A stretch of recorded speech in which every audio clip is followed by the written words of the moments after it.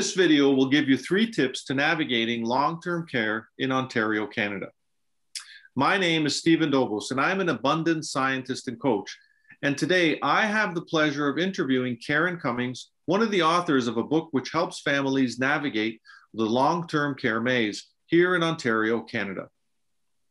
Karen, it's a pleasure to have you. Thank you very much for taking the time and helping others, sharing your experience going through this process. Hi, Stephen. Thanks for inviting me into the conversation. My pleasure.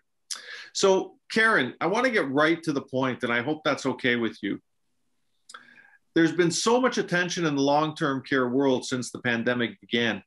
What made you decide to write a book about navigating the system? Well, Stephen, interestingly, we actually wrote this book before the pandemic began. It was actually published a couple of months before everything started. And the reason that we did this is that my sister and I had been guiding our mother, 98-year-old Verna Cumming, through the long-term care system. And we ran into so many issues. It was so challenging, so frustrating. We felt like we were pulling our hair out every day. And we knew that we had to do something in order to help other families, find their way through this maze and to ensure that they wouldn't struggle the way that our family had. Wow, 98-year-old mother. Holy cow. Yes. What I'm going to say. That's an amazing life.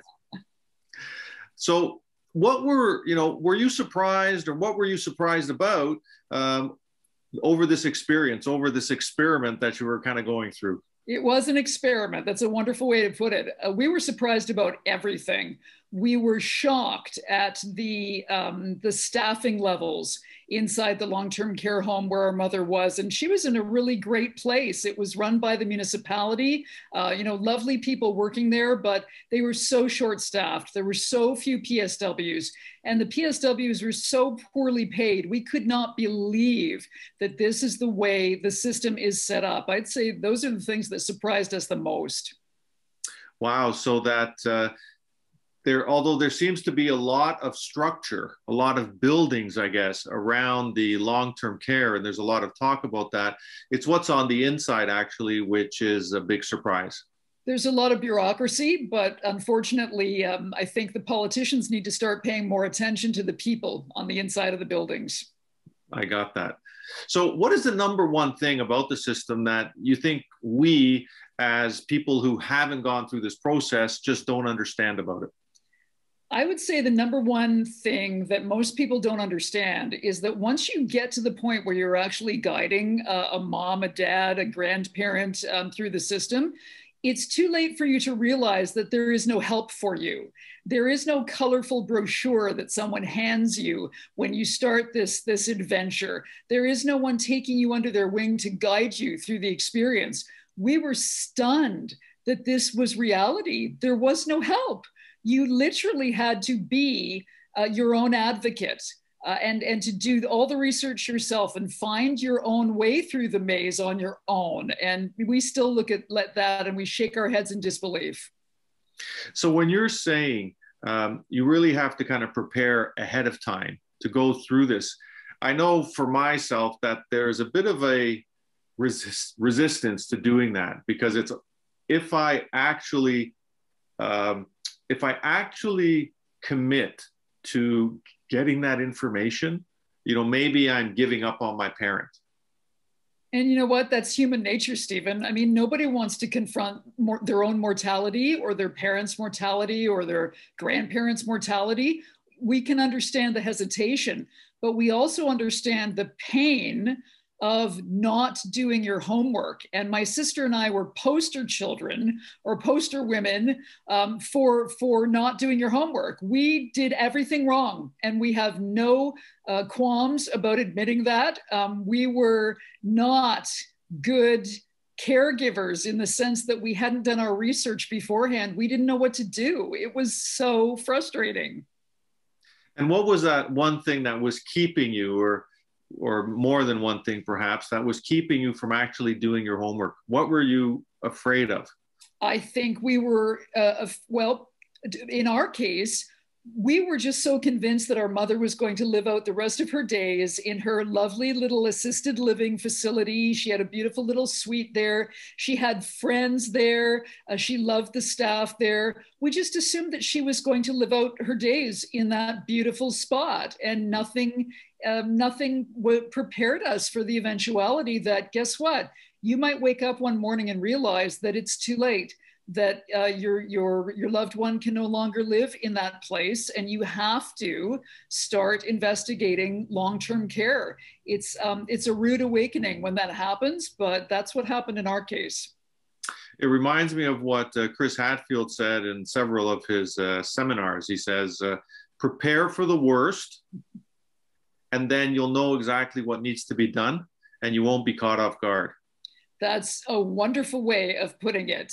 We like to say, be proactive and prepared. It's even on the front cover of our book. But so many people are not proactive, and we understand why. It's a hard thing to face. The fact that your parents or your grandparents or another loved one isn't going to be here forever. But at the end of the day, if you don't take that stance, if you're not proactive and prepared, it's not a pretty sight. It's not an easy situation to find your way through. So, so much better to confront those feelings and to actually just, get dug in and start doing the research and the homework. So what are the 3 tips that you have for anyone who's going to be guiding an elderly parent or grandparent into the long-term care program or system? These tips helped us so much. And you were saying that this was an experiment that we were conducting. We had to find this out for ourselves. No one was helping us. We just had to live it and, look back in retrospect and say, well, here are some lessons. I would say number 1 lesson is this. If I could encourage the people who are watching to do one thing after this video is over, it would be to go out and buy a spiral bound notebook and put it in a kitchen drawer. I hope that they never have to use it. But if the day comes when a loved one has to go into long-term care, take that book out of the drawer, get a pen, and immediately start writing down everything, every detail, every conversation you have with every doctor, nurse, physiotherapist, occupational therapist, pharmacist. Write it all down. Why? Because we all believe that we have these marvelous memories until our memories are put to the test. And we might have had a conversation on the phone yesterday with someone at the local health integration network that was, about some really important stuff. And we forgot to write down the details of it. And the very next day, someone could ask you, what happened? What was said during that convo? And you might just draw a blank and not have any memory of it. And trust me, it happens. So record, document everything. That is the number 1 tip that we could certainly pass along. In conjunction with that, do your homework. Start preparing today, because the number 1 thing you're going to be asked for when it's time to guide a loved one into long-term care is, what are your top picks for locations of long-term care facilities? Well, guess what? It's up to you to arrange tours of those places, to go on the tours. And during pandemic times, if they're offering tours, it's obviously virtual now. And then make your decision on your top, let's say your top 5 or 10 places based on those tours. And I can tell you this, it's not a 5-minute job. I mean, that takes a long time to get done, to sit down and have a conversation with your family and to try and come up with, to rank your places from 1 to 10. That is not an easy job. And the faster you come to the realization that you have to start now, the better. And I would say, thirdly, learn how to ask good questions. There's no getting around it. You must advocate on behalf of your loved one. And that means that you're going to have to ask questions of people who aren't necessarily used to answering questions. Let's face it, doctors, nurses, therapists, people who are so busy, they're so focused on doing their work that, you know, it's not on their priority list to give you a call, to give you an update on what happened today. So you must learn to ask good questions. I would say those are the top 3 tips that I could give anyone who is about to enter the long-term care scenario with a loved one. So get a notebook, start now, ask good questions. Absolutely. That's excellent. So this book is really focused on Ontario, Canada. How does it translate into the other provinces? Well, a big part of this book is about teaching people to find the information that they need online. There are resources online, but unfortunately, in many cases, they're buried under layers of red tape on government websites. And most of us would have no prayer of finding this information unless someone walked us through it. So we really felt that it was our role to do that, to put the links out there, to explain what this page is all about and what that document might be able to do to help you. Certainly that is absolutely something that in Ontario we talk about, but there are also things that are universal. For example, I mean, it sounds like a small example, but this could apply to anybody in any province across Canada. You need to prepare your loved one for the fact that when they are in the dining room for their breakfast, their lunch, or their dinner, chances are the people at the table may not be able to talk. And that's a very different situation from what they may be coming from. They may be coming from their own home, where maybe, you know, that wasn't an issue at all. They may be coming from an assisted living facility where they went to dinner and lunch, breakfast every day and had great conversations with people at the table who were their friends.